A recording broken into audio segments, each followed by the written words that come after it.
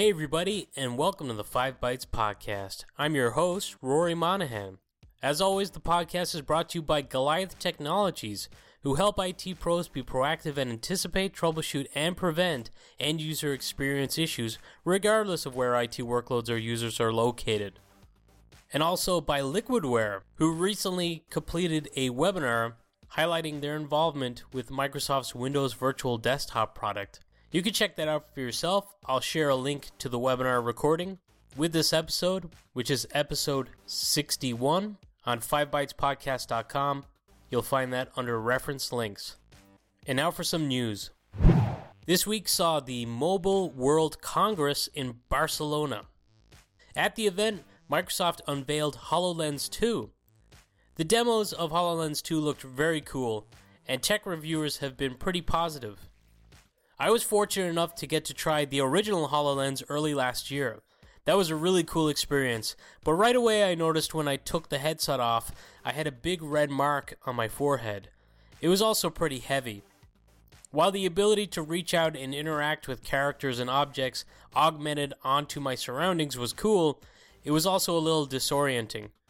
When I would look, say, at a little shark character on one part of the wall and then turn around and open a remote desktop on the board behind me and then maybe try to look back to where the shark was, I wouldn't be able to find it, and I would need to line up my sight and view just right to see that again, and it was kind of a disjointed experience. Well, apparently, at least according to reviews I've read, this has been addressed in the HoloLens 2. From pictures and also from the demos, the headset itself looks like it's pretty bulky still. Personally, I don't think I'd be running out to buy one just yet. It doesn't quite look like the finished consumer product in my opinion. I found it interesting that the announcement comes very shortly after Magic Leap got a lot of attention at HIMSS, the medical conference. The HoloLens comes in at about $3,500, while the Magic Leap is just under $3,000.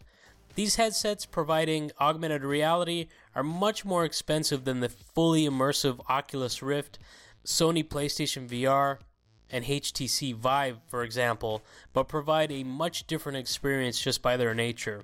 I can't wait to see how these develop further.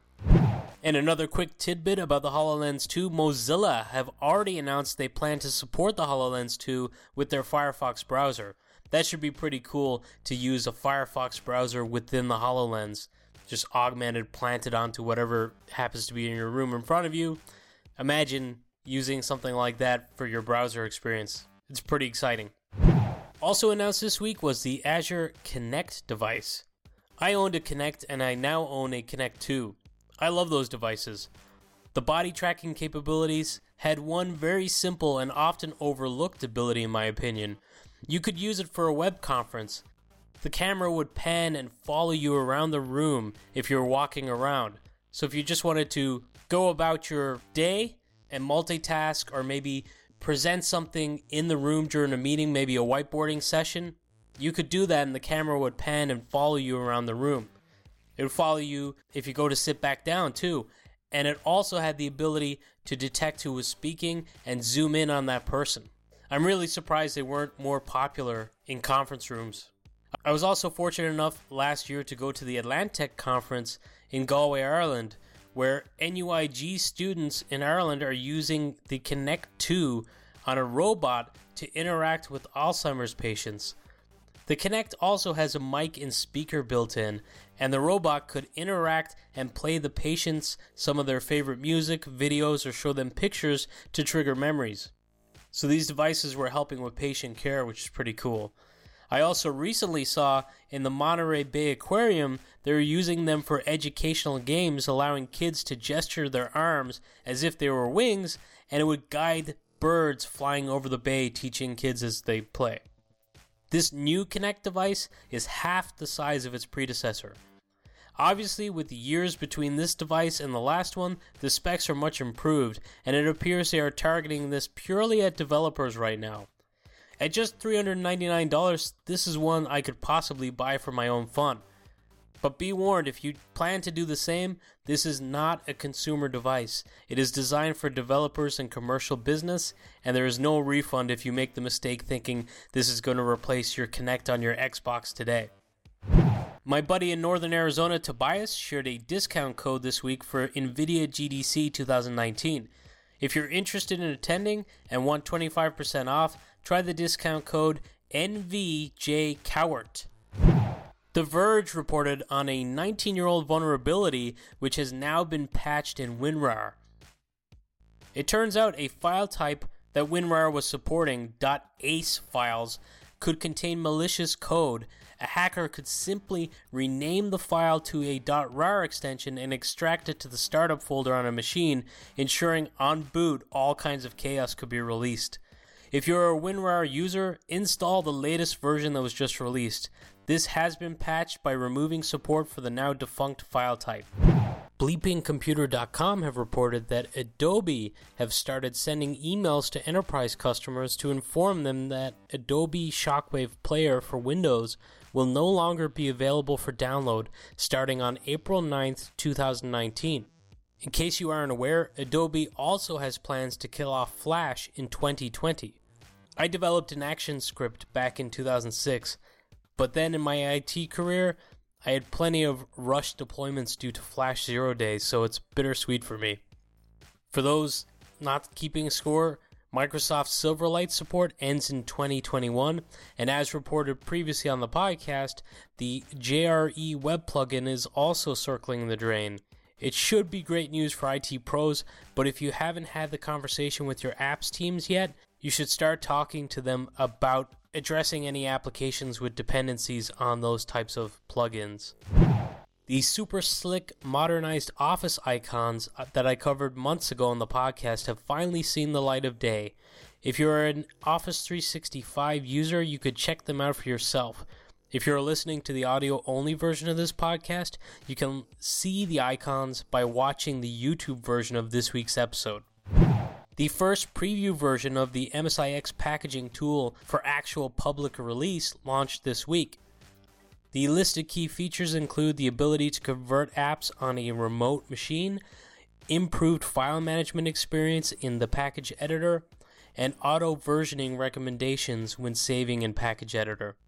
I'll also say, if you tried the earlier version of the MSIX packaging tool, I find the code signing of packages a little more straightforward.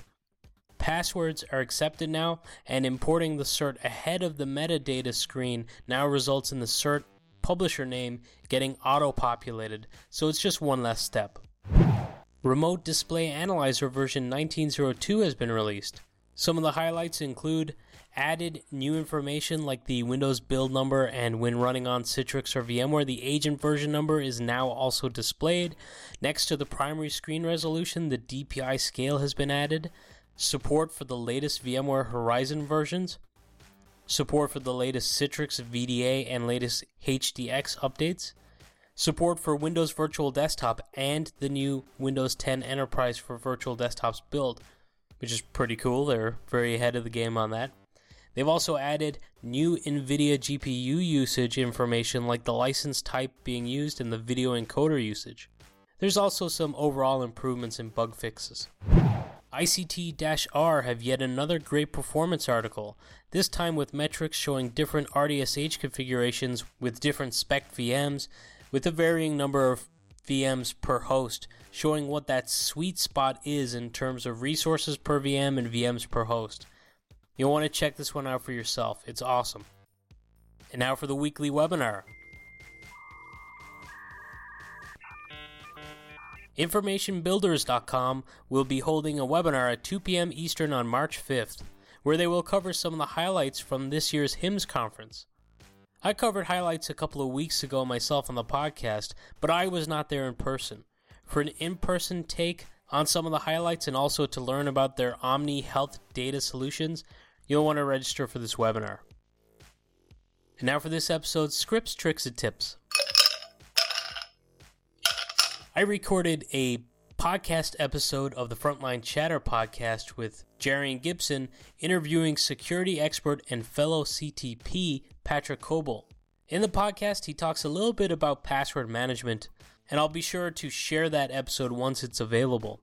And why am I talking about that? Well, this week's tip is to check out Local Administrator Password Solution, or Microsoft LAPS as it's known. It's a tool which can help you centrally manage, change, update, and secure your local admin passwords. And an additional tip, you should specifically check out sid-500.com's step-by-step guide for installing it. This will give you a jump start. As always, with every single episode I record of the podcast, I will share all my reference links, including a link to the sid-500.com article that I'm referencing. That will be on 5bytespodcast.com under reference links for this episode, which is episode 61. As always, thank you so much for listening.